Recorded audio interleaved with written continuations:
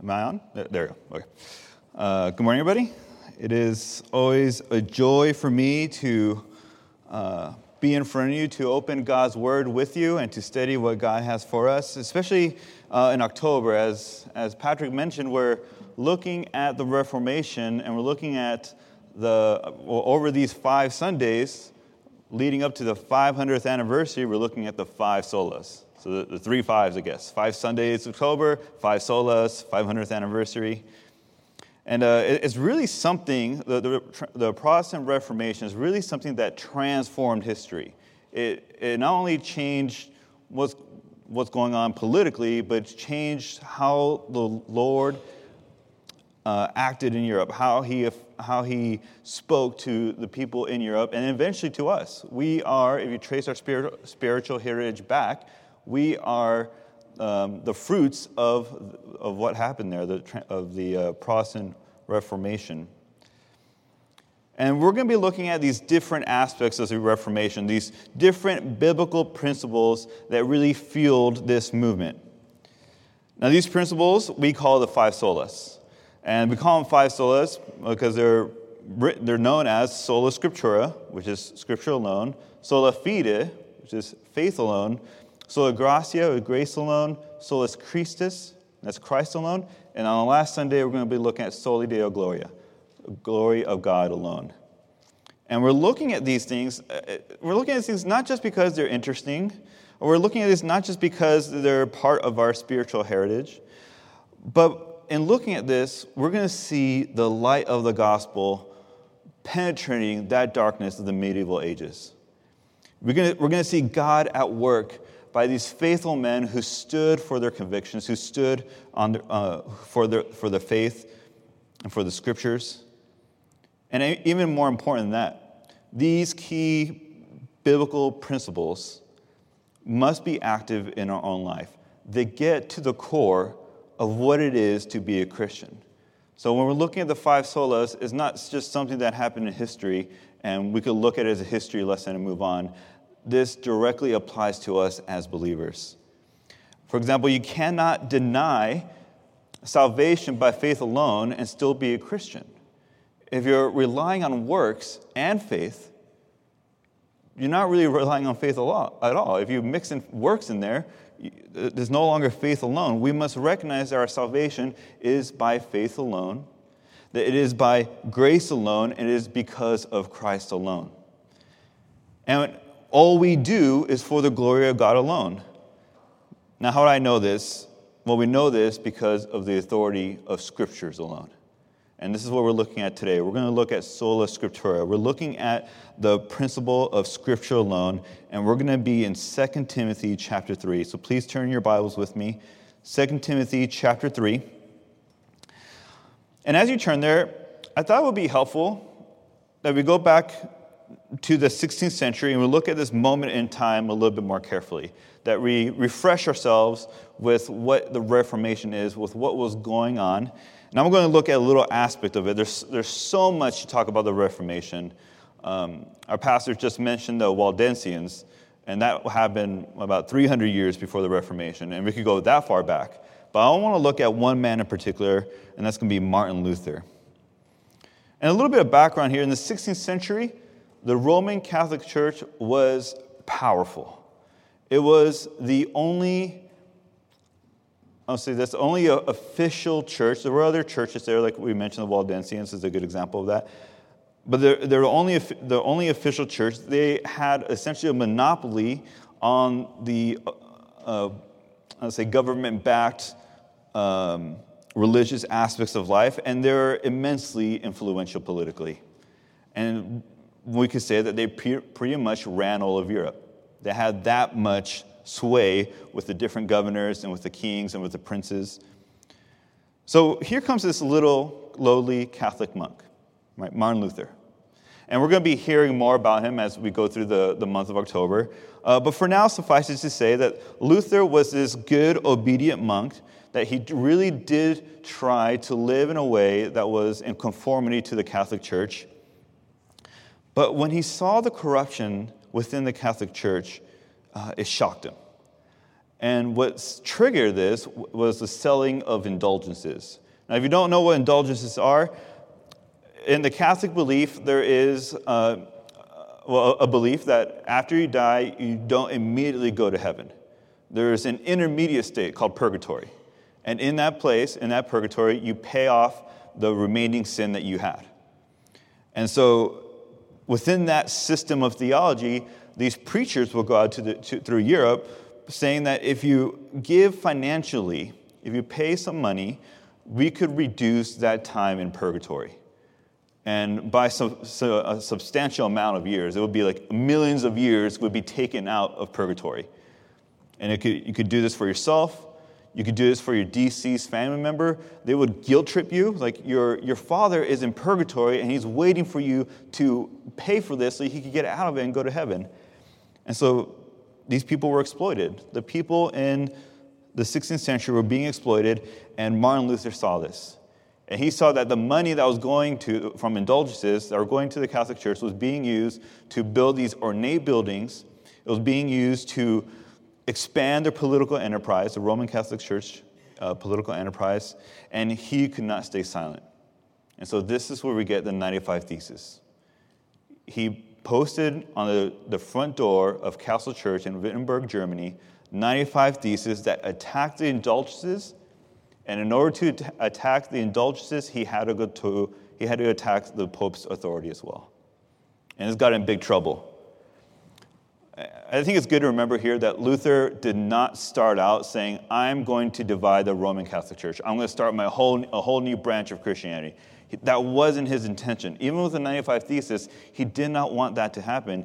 What he wanted was for the Catholic Church to be reformed from within. But as the Catholic authorities began interrogating him, as they started to tell him, recant, it became clear to Luther that what the Bible teaches and what the Catholic Church teaches are not compatible. In fact, during a tense trial, his accusers were telling him, Luther, renounce your views or you'll be excommunicated, and there was an underlying tone of more harm than that. And Luther famously replied, unless I am convicted by Scripture and plain reason, I do not accept the authority of popes or councils, for they have contradicted each other. My conscience is captive to the word of God. Here I stand, I could do no other. Luther would not subvert the authority of Scriptures to the authority of the Pope. It must be Scripture alone that claims that authority, not the traditions of man, not any earthly authority, not even the preacher of this pulpit. It is only the authority of God, only the authority of Scripture. So let's jump to 2017. Where we're looking at here, that happened in 1517, where Luther posted those theses. Now 2017. I think a valid question would be, what do the actions of one man 500 years ago have to do with being a Christian now? I think another question is, does the Reformation still matter today? And what we're looking at today specifically, what does sola scriptura, Scripture alone, what does that mean for me now? And I could say that what that means for us now is that we need to uphold Scripture above all else, above any preacher, above any book, above any human theories. The Scripture alone must be the highest authority. And if you look at our worship service, even what we've done so far, we keep the Word of God central to a worship service. When you guys came in and you sat down, we started singing songs that centered around Scripture. We were singing Scripture. We had our pastor read from Philippians the Scripture. Without any commentary, it was just a Scripture being read. And now I'm preaching the Scripture to you. We preach the Scripture from this pulpit. It remains the center of our worship. That's Scripture alone. And that's how you see it here at Christ Bible Church. Now, the second we take away from that, the second we step away from the authority of Scripture, we return to the darkness of the medieval ages, where men eclipsed the Word of God. We want God to speak to us, and He does that through His Word. Even on a more personal level, on a more individual level, Scripture alone means that we must be abiding in the Word. If we are to really live out this principle of Scripture alone, it must be influencing our daily life. The Scriptures must inform our thoughts. Our actions should be dictated by the Scriptures. We want to be in obedience with the Scriptures to what God has commanded in His Word. And this is what the Reformation was all about. This is what Sola Scriptura is all about. It's not only saying that the Scripture is our highest authority, but it's actually living that. That anyone could look at our lives and clearly see that Scripture is the highest authority in our lives. So when we go to our text in 2 Timothy 3, we see this principle of Scripture alone. And again, I'm not preaching Scripture alone because that's what the Reformer said. I'm preaching Scripture alone here right now because this is what God has said in His Word. So when we look at 2 Timothy, we're looking at an epistle written by the Apostle Paul. He was in imprisonment right now. He was facing execution. He could see it coming. He knows he was in his last days, and he writes this letter to his spiritual son, Timothy. And he reminds him that he can confidently obey and follow the Scriptures as a word of God, as having the authority of God, and he could be prepared and equipped for the work of God. See, Timothy was pastoring in Ephesians, and Paul wanted to encourage him that with the Scriptures. And this is what it is to live sola scriptura, to live by God's word alone. And we need this encouragement today. I mean, it is almost a daily occurrence that I hear, either through the many podcasts that I listen to, or the radio, television, I hear of the Scriptures being attacked, being mocked, being dismissed. And as Bible-believing Christians, as those who take the Word of God seriously, we're constantly seen as fools because we believe something that's ancient and irrelevant, according to them. But we have to remember that we don't obey the Bible. I'm not reading from the Bible today because it supports our views. It conforms to what I wanted to say. I'm not reading the Bible because it's simply what Christians do. The reason why I'm reading the Bible is because it is the Word of God. So I hope as we read the Word of God here and we go through it together, that I hope you become refreshed and rejuvenated. I hope that Paul's words given to us through the Holy Spirit will be to you like cold water to a thirsty marathon runner. That you would become rejuvenated and you would continue to press on towards the goal in obedience and full confidence in Scriptures as we continue what the Reformers started back in what Martin Luther started back in 1517. So read with me. We're in 2 Timothy chapter 3. I'm going to start from verse 10, but our focus this morning is on 16 and 17.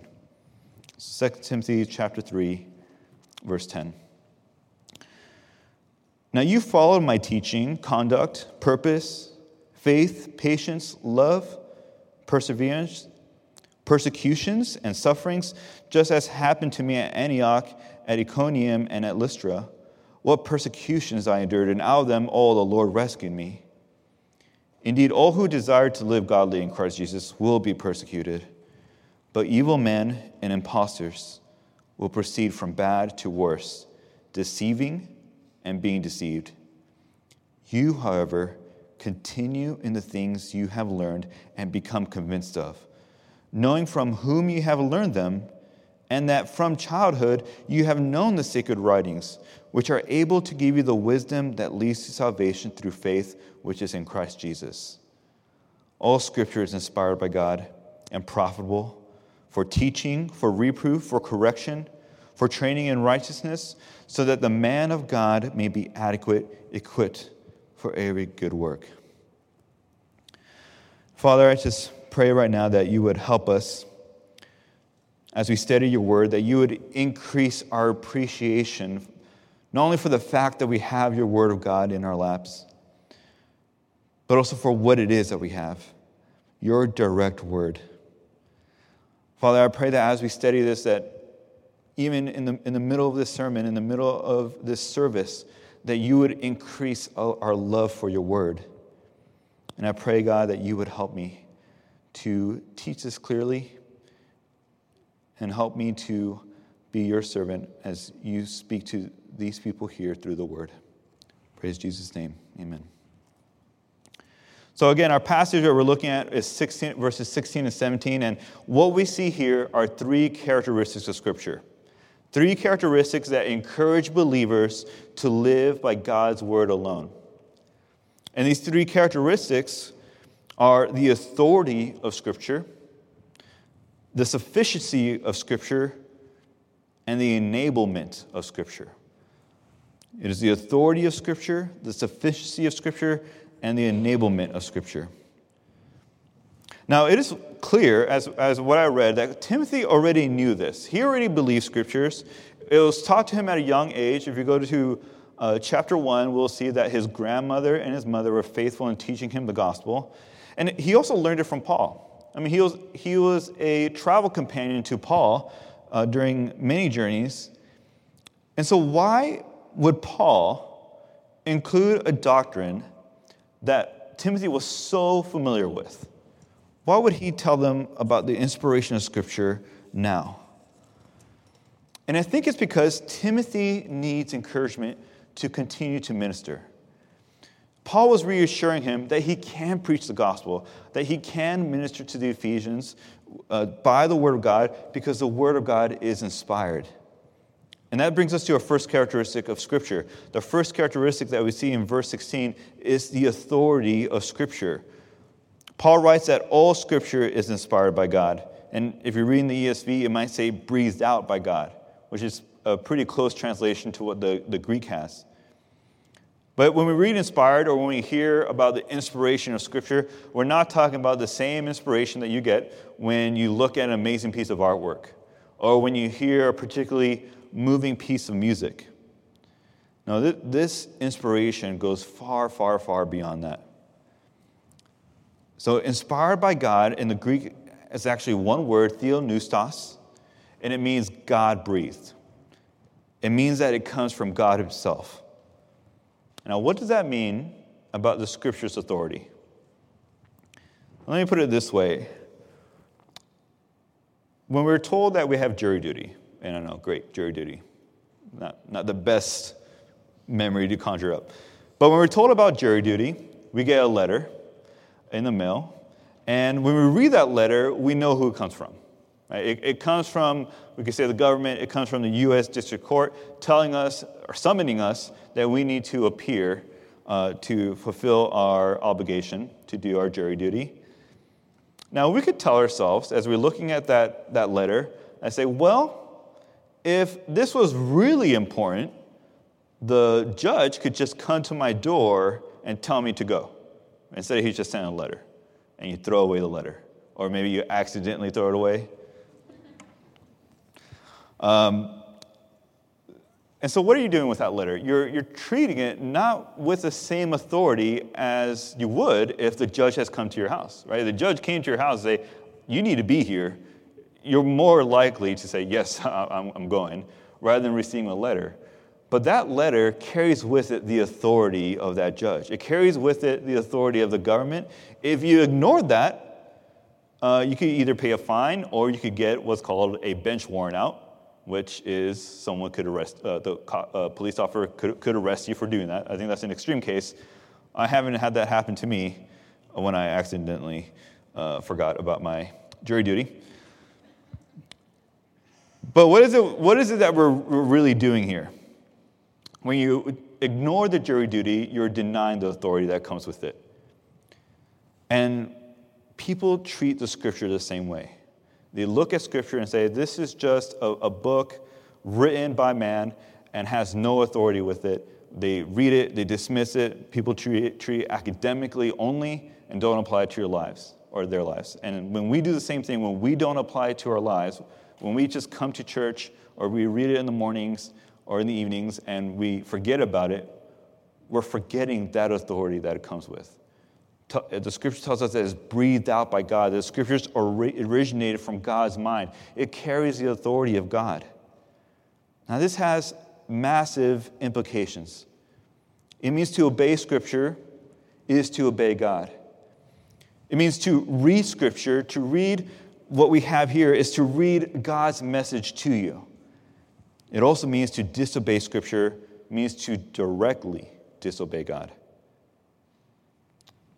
So this is the authority that Scripture has. But not only does it have authority, if we trace that authority, God is perfect. And so therefore, his word must be perfect. It must be without error. Jesus said that God's word is truth. So when we read in the Scripture about the creation account, that God made the heavens and the earth in 6 days, that's truth. When we read in Joshua that the sun stood still, well, that's truth. It actually happened. And when we read that if you believe in Jesus, you'll be saved and you'll be able to spend eternity with God in heaven, that's truth. This is God's message of truth to you, and you must believe what the Scripture says, and you must live it out. Now, before I develop this further, I want to take a moment to answer some possible questions, very common questions that come up when we're talking about the inspiration of Scripture. First, what exactly is all Scripture, right? When we look at verse 16, it says, all Scripture is inspired by God. So what is this all Scripture that Paul is referring to? Well, he didn't have the New Testament, and he was writing the New Testament, so he didn't have it. So he was referring to the Old Testament. Now, does that mean that the New Testament books can be excluded? Because Paul says all Scripture, that's Old Testament. He doesn't say New Testament is inspired. Well, I believe it does. And we're not going to spend a lot of time in this, but you could just write these down. First, the apostles knew that they were writing by the Holy Spirit. If you go to 1 Corinthians 2:13, 1 Corinthians 2:13, Paul writes that we impart this in words not taught by human wisdom, but by the Holy Spirit. So Paul recognized its divine origin. He was saying it's not coming from him. It's not just merely human wisdom. It's coming from God. Jesus told the disciples that they will speak with authority. And in John 16:13, he says, when the Spirit of truth comes, he will guide you into all the truth. So again, we see that there's an active presence of the Holy Spirit. The Holy Spirit is working with these writers. And then maybe one more verse, 2 Peter 3:16. In 2 Peter 3:16, Peter's looking at Paul's writings, and he groups them with the rest of Scripture. So whether we're talking about the Old Testament or the New Testament, we see that we're reading God's authoritative word, that it comes from God. And so this is what Paul's focusing on. When he says the written word of Scripture is breathed out by God, he's saying that the Scriptures are inspired, and not the writers. We're not saying the writers are inspired, right? Paul's not going to write a quick grocery list and say, oh, this is from God, half and half, got to have it. It's the Scriptures that are inspired, what we have here. And so the Bible, one more question here before I move on. The second question that might arise, how can the Scriptures be inspired by God if it is written by man? Right, so I opened up this sermon here saying we're looking at 2 Timothy, written by Paul, and I'm saying it's by God. So how does that work out? Well, the Bible, in its perfect sufficiency, answers that question. 2 Peter 1:20-21. And if your Bible doesn't have that as a note next to 2 Timothy 3:16, write it in your Bible.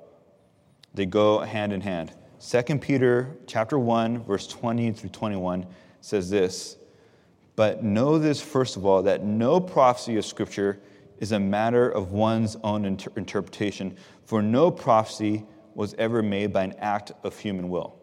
So it's clear, no prophecy, nothing being spoken forth from God originates from man. And Peter goes on and says, but men moved by the Holy Spirit spoke from God. Men moved by the Holy Spirit spoke from God. So this is affirming what Paul's writing, that the Scriptures here do not come from God, that God uses man as an instrument to write down his message, to record his message. He uses everything about him. He uses their personality. He uses their personal history, the vocabulary, their writing style to write his word. I think of a guitarist. A guitarist, he could go and play the same song, let's say, on 5 different guitars.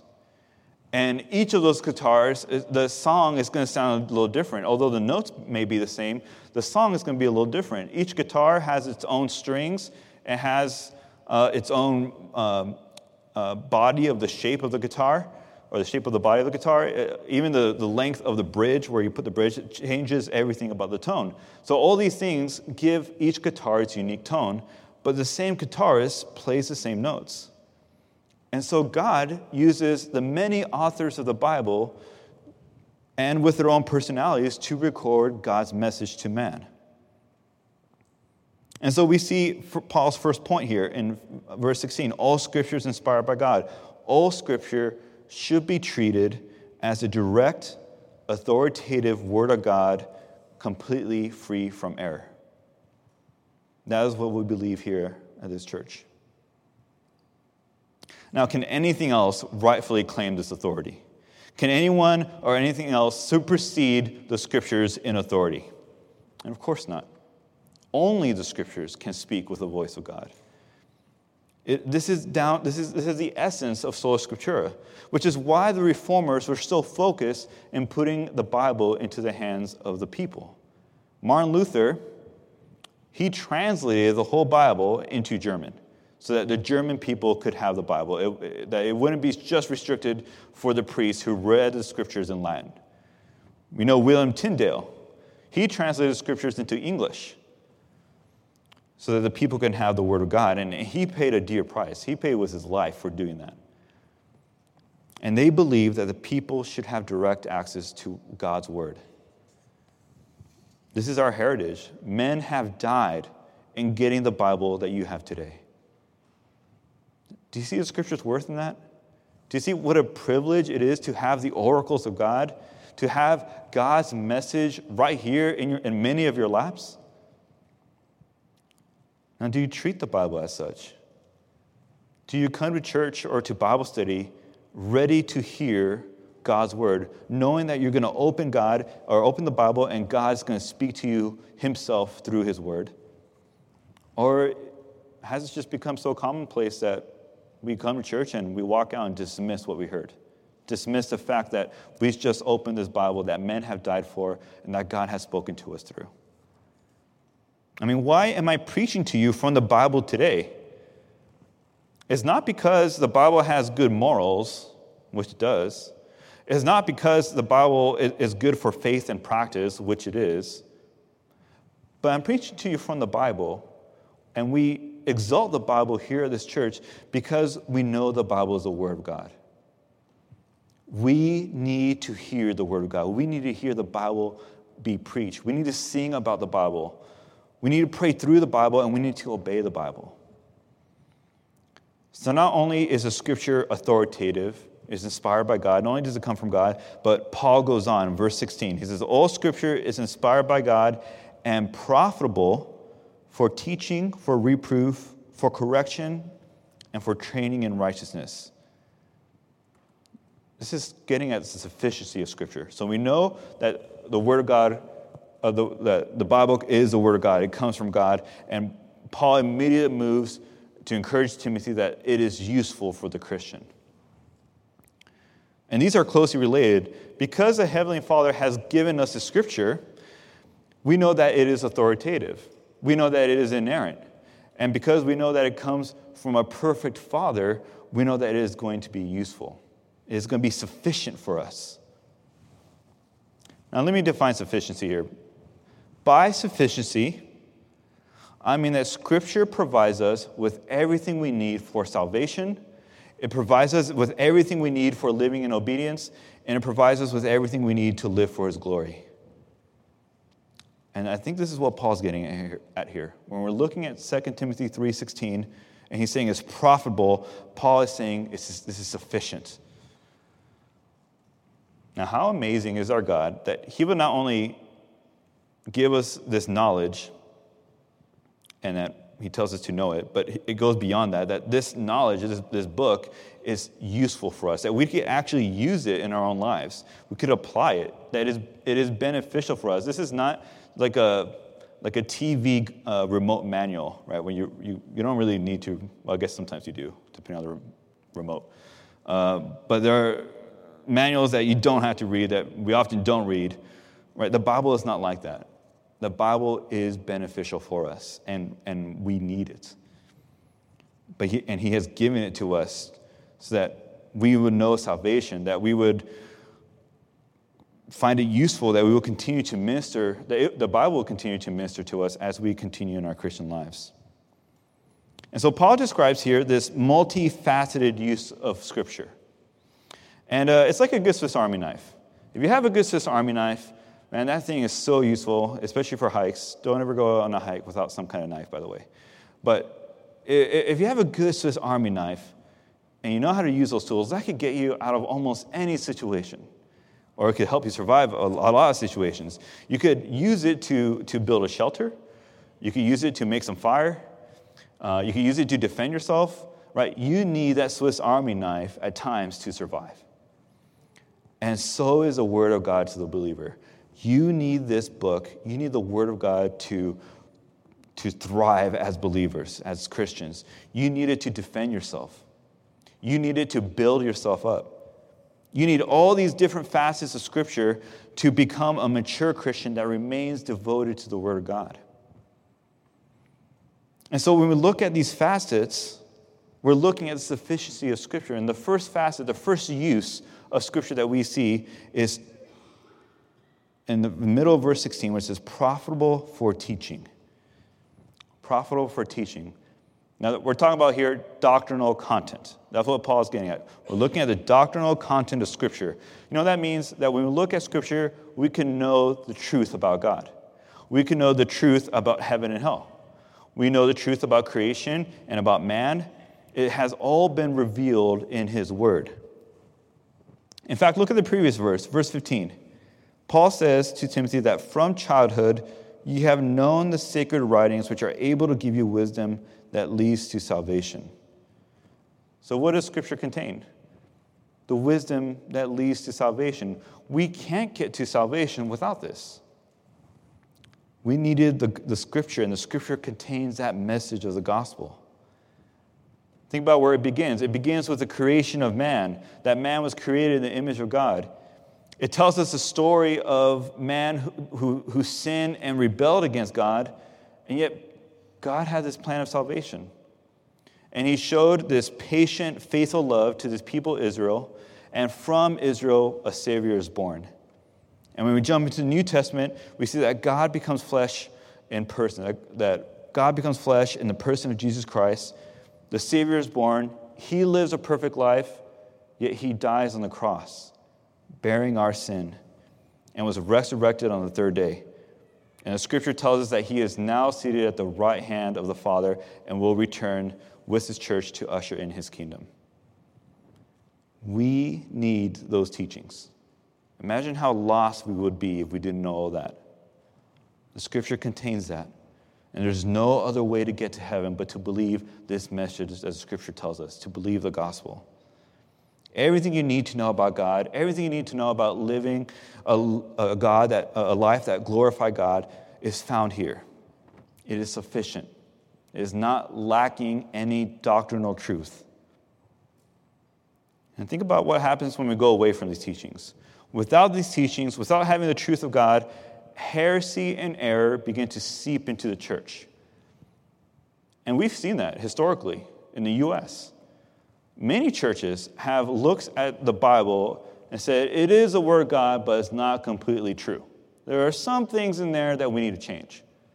Inevitably, what happens to those churches is that those churches fall. They no longer glorify God. And if we depart from Scripture, essentially it's like departing or just leaving this beautiful garden. If you have a beautiful garden and you neglect to water it, you neglect to take out weeds, that garden just be overrun. And the beauty of that garden begins to diminish, and eventually these weeds begin to overtake the garden.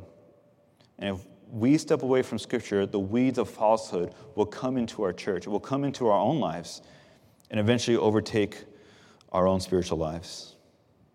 But when we stay in Scripture, when we receive the truth, what we're doing, we are making these deposits of truth in our own lives, and that we're going to draw from it when we're tempted from sin.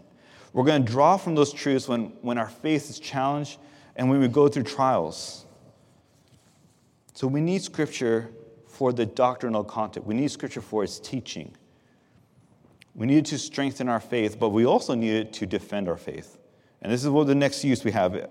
We'll go back to verse 16. It says that the Scripture is inspired by God, profitable for teaching, and the next use of Scripture, profitable for reproof. Now, this is the idea of defending the faith, and we've seen this. Jesus used the Scripture for defending the faith. Remember when he goes out to the wilderness, and he spends 40 days in the wilderness, and Satan attacks him, right? He tempts him. And how did Jesus respond with each temptation? He says, "It is written." He was going to the Scriptures. He was responding with Scripture. Now, as a Son of God who speaks, and his words become Scripture, is going to Scripture to fight against these temptations, to defend himself, how much more should we? We need to be in Scripture. It's like a good soldier. A good soldier has his weapon ready for battle. And we need to have the Scriptures ready. It needs to be in our hearts. It needs to be in our minds. We need to be constantly meditating on it. So when those attacks come, we're ready. We're able to fight it off. Now, the reproof has also the idea of rebuking wrong behavior. Now, Matthew 18:15, right? That's a passage that we talk about when it comes to church discipline. And in Matthew 18:15, it says, "If your brother sins, go and show him his fault." Well, this has the same idea for reproof. The same verb that's used for show him his fault is used here for reproof. And this is what Scripture does on its own sometimes. Scripture shows us our sin. Scripture reveals what we are hiding. I mean, Hebrews 4:12 portrays Scripture as portrays the Word of God as a sword that is living and active. It pierces deep into the man, to his very core, and reveals what the man thought was hidden. Now, if you're a Christian, you understand this conviction. How many times have you been in a sermon or you've been in church and all of a sudden it feels like the preacher's talking right to you? Right? That's a conviction of the Word. Or you're reading the Word in the morning and you're reading a certain passage and all of a sudden your Scripture's just laid bare before God. Well, that's a ministry of the Word. It is through those convictions that those weeds of sin are cut from our garden and we're able to continue growing in holiness. So we've seen that the Scripture is useful for teaching, for reproof, and now Paul continued with correction. Now correction is not as negative as reproof. Correction has a positive side to it. Right? So this is the idea of a sense of improvement, of restoration. Literally, the verb here means to make something stand upright or put someone back on their feet. And any parent, right, knows this, especially when your babies start walking around or start crawling and they're starting to walk. What I do with Millie, I let her stand up and then I kind of take away my hands and she does one of those dances like she's going to fall. But then I go there and help her. Right? I offer my hand, and then she could walk for a little bit, and then she'll eventually fall back down. But this is the idea of correction. That when we fall, when we sin, the Scripture restores us. The Scripture tells us what we need to do. How do we get back with God? Right? Scripture tells us that if we ask for forgiveness, that Jesus is faithful and just to forgive us our sins and cleanse us from all unrighteousness. So the Word of God doesn't stop at just saying you're wrong. The Word goes beyond that, and the Word puts us back on our feet and helps us to walk towards righteousness. So Scripture is profitable for teaching, for reproof, for correction, and we have one last point. Scripture is profitable for training in righteousness. This has a positive sense to it, right? As a father trains and instructs his children how to live, so our Heavenly Father trains us through the Word of how we should live. Specifically, He trains us in righteousness. Now, when we see that in here, training in righteousness, that righteousness is a standard to which He's training us to. That is, that Scripture trains us in upright behavior, in conduct which honors and glorifies God. And as we spend more time in Scripture, as we are immersed in the Word of God, we become sanctified. We become more sanctified. I mean, what did Jesus pray to the Father in John 17? He prays about the disciples to God, sanctify them in truth, your word is truth. And as we spend time in His Word, we begin to love what God loves. We begin to hate what God hates. Our sins that we didn't have an issue before, suddenly become a big deal. And we want to eradicate them from our lives because of that ministry of the Word. And we desire to live in a way that God calls us to live. And if you're not seeing that progression in sanctification, then I got to ask you, what is the Word of God doing in your life? How much time are you spending in the Word? Because the Word does sanctify. The Word does train us in righteousness. And so we see these four uses of Scripture: teaching, reproof, correction, training in righteousness, and all of these flows out of what Paul first said in verse 16. All Scripture is inspired by God. Because the Bible is the Word of God, we can trust that it is all true, that it is all profitable for our lives. And as we spend more time in Scripture, this will help us to grow in our spiritual maturity. So what we're seeing here is the sufficiency of Scripture. The Scripture is enough for us to grow in Christ, for us to grow in our Christ-likeness. And with all these uses, there's nothing lacking for the Christian. You have everything you need right here.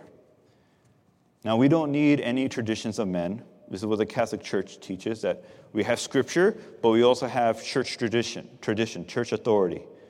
But we don't need that. We just need the Bible. We don't need any extra revelation, right? The Mormons claim that there's an extra book that we need to read. In fact, I had them come over to my house yesterday. Yes, yesterday. Came over to my house yesterday, telling me about the Book of Mormon. But that is not only a lie, but that is not needed. We have the script. I have everything I need right here. Why would I have to look anywhere else? We don't need a priest telling us what the Bible means. All we need is Scripture and the Holy Spirit that's residing in us, that is teaching us what is in His Word. This is what it means by sola scriptura. This is Scripture alone. Now, don't get me wrong. I think there could be a misconception about Scripture alone that I would say that some could take it to be that, well, all we need is the Bible. We don't need any other books. And that's true in a sense of authority, but books, authors, these teachers that God has given to the church are incredibly helpful in understanding the Word of God. We have to remember that they're not inspired. Right? When you're reading an author, a modern day author, not an author of Scripture, we have to recognize that they're not inspired, but the only reason those books are helpful is because they are building on the foundation of the Scriptures. And so verse 16, we see the authority of Scripture and the sufficiency of Scripture. And now Paul continues, verse 17, with the enabling of Scripture. So Paul says this, so that the man of God may be adequate, equipped for every good work. So we have a purpose. The purpose of the Scripture is that we would be adequate, that we would be equipped, that we be proficient for the work that God has laid before us. The Word equips us to tackle the tasks that God has before you. Now, this should be an encouragement to you. If you have a ministry, you are proficient for that because you have the Word of God. If you are a father or a mother and you're raising these kids and it's looking like a daunting task, well, because we have the Word of God, we are proficient for that task that God has set before us. If you're evangelizing, if you're in the workplace and you're sharing the gospel, you don't have to feel that you're inadequate for that because you have the Word of God. It makes you adequate. And this is sola scriptura. This is God's Word alone. It is authoritative, it is sufficient, and it enables us to glorify God in our own lives. So I want to close with this application. With the Bible, that equips you and it gets you ready for the task that God has sent before you. If you're feeling discouraged, whether it's in parenting, whether it's in marriage, where we're talking about ministry or evangelism or even in relationships, God has everything you need in the Scriptures. And if you feel insufficient, even standing before God, the Scriptures has a message of the gospel, which tells us that we can come before God, not based on our righteousness, but on Christ's righteousness. This is sola scriptura. This is how we live, by God's word alone. Let's pray. Father, I thank you for the Scriptures, for not only giving us your word, but for equipping us with your word. That we can confidently go forward knowing that your word is true, knowing that the Bible comes from you, and that we could tackle whatever you have set before us. Father, I pray that we would never approach your word so flippantly, that we would never take it for granted, but that we would always approach it for what it is. It is the authoritative word of God. I pray that you would help us to remember that. I pray that you would help us to look back at the great men in history who have risked it all so that your word will go out into the world. And I pray that you would continue to sanctify us by your word. Keep us in your word. Increase your hunger, not only individually, but as a church, that we would desire your word so strongly, and that we would remain centered on your word. And be with us as we go about our week, that we may faithfully proclaim your truth to this dark world.